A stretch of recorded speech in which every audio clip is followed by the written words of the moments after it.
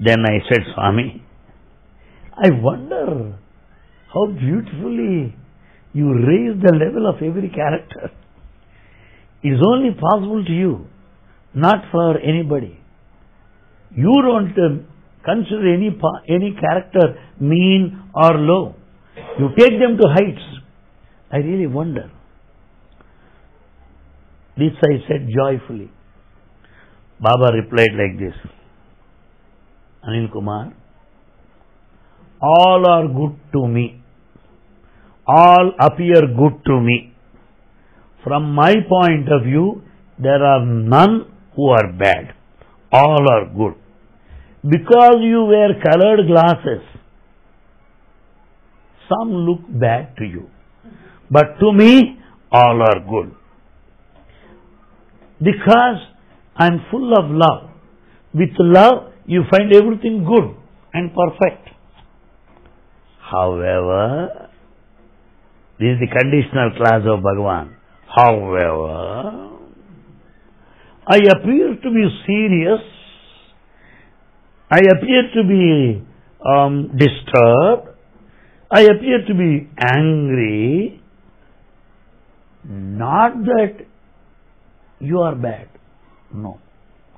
I want to correct you with the feeling that you may turn bad later. I want you to be ideal. To correct you, I pretend to be angry. But anger is not in me. That's what Baba said. Then I said, Swami, you were so kind enough to have spoken about Ramayana as an ideal epic depicting unity, coordination, love and understanding. But my doubt is, Bharata is not like that. Mahabharata, another epic, is not like that. It does not speak of brotherhood.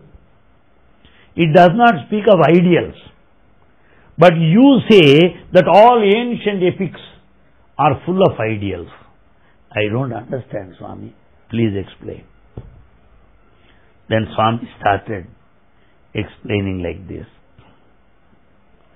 You are mistaken. There are brothers Kauravas, 100. Kauravas, 100 brothers. Pandavas, 5 brothers.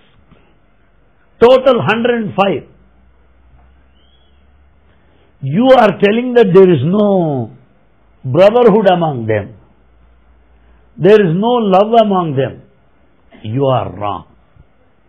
Why? The eldest of the 5 of the Pandavas, Dharmaja, went in search of some drinking water somewhere far away. And there he saw a tank out of which he wanted to collect some drinking water for his brothers. When he is about to touch that water, some angel appeared, Gandharva appeared and said, don't touch this water. Don't touch this water. You have no authority. He said, my brothers are dying out of thirst. I want water, please. Then that angel Gandharva said, if you answer my questions, I'll permit you to fetch water and grant boons also. Dharmaja answered all the questions most satisfactorily, which are very beautiful, wonderful questions. They are called Yaksha Prashna. Prashna is a question put by Yaksha, the angel. We'll have separate session on Yaksha Prashna, full of deep philosophy, which will be of immense interest to all of you. Incidentally, if you don't mistake me, I am in all praise of all of you here, because you don't seem to be fed up with me. You don't seem to be bored with me. You don't seem to take my speech monotonous. I sincerely say, it reflects more of your devotion to Bhagavan than my capacity to speak. I know full well about that point. I really appreciate your interest in the subject. May God bless you. Now, this angel Gandharva was totally pleased with the eldest of Pandavas, Dharmaja, and then said, "What do you want? What do you want?" Dharmaja said, "I want all my brothers to be brought back to life." In fact, every brother went there to the tank. Every brother made an attempt to drink water, could not answer his questions. They were cursed to death. So all the fellows died there. Only Dharmaja survived. And when Yaksha asked, "What is your desire?" Only one desire, that all my brothers should be brought back to life. With the result, all the 104 brothers are brought back to life. Then somebody asked Dharmaja, "Look here, those 100 Kauravas are your enemies. You Pandavas are 5.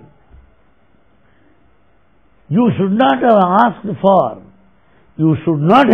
for the revival of those 100 sons, Kauravas, who are your dead enemies." Then Dharmaja eldest started explaining this way. Among us, those 100 belong to one party, we 5 belong to another party. But when we face the third person, we are not 100:5, we are 105. We stand united. If it's a matter of fight with the third person, what a lesson it is. Even today, if all nations learn to stand united, if all people learn to stand united, the world would be a paradise. The world would be the very heaven beyond doubt. That's how Bhagavan explained. Then, Swami, in Mahabharata, there are 2 characters I have come across. One is Vidura, other is Sanjaya. 2 characters. Of the 2, who is greater than the other? That is my question. Both are great people, both are noble people. But I wanted to grade them, first class, second class, in the examination model. But our compassionate God, in His infinite mercy, gave the answer. Vidura is a scholar. He is fully familiar with ethics, morals, and conduct of life. Whereas the other man, Sanjaya, always stayed in the company of Krishna, led a righteous life. He led a spiritual life, and therefore Sanjaya is greater than Vidura, he said. Why is Swami? Who is Sanjaya, Swami? Is the Sanjaya I know you are speaking about? Because we all think that Vidura is greater than Sanjaya. Swami said, it was the Sanjaya who heard Bhagavad Gita and started reporting to the Dhritarashtra. It was Sanjaya who could see all the battlefield there as in TV and started explaining to Dhritarashtra. Therefore Sanjaya is certainly greater than Vidura. Swami, having heard these nice stories from you, I have one question, Bhagavan. You have always questions. Come on, ask, what is your question? Swami, what is pralaya? Pralaya means extinction. Extinction. What is pralaya? Then, is this extinction of humanity due to man's actions or God's will? How is it going to happen? How is pralaya, extinction of humanity, going to happen? Is it because of the mistake of man or the will of God? God won't accept his mistake. He will defend his own stand, as usual. Now he looked at me and said, it is only man's fault leading to extinction. God is not responsible. Oh, I see. Then what is the position of God? God is the witness. That's all. He is not responsible. Swami, how are we responsible then?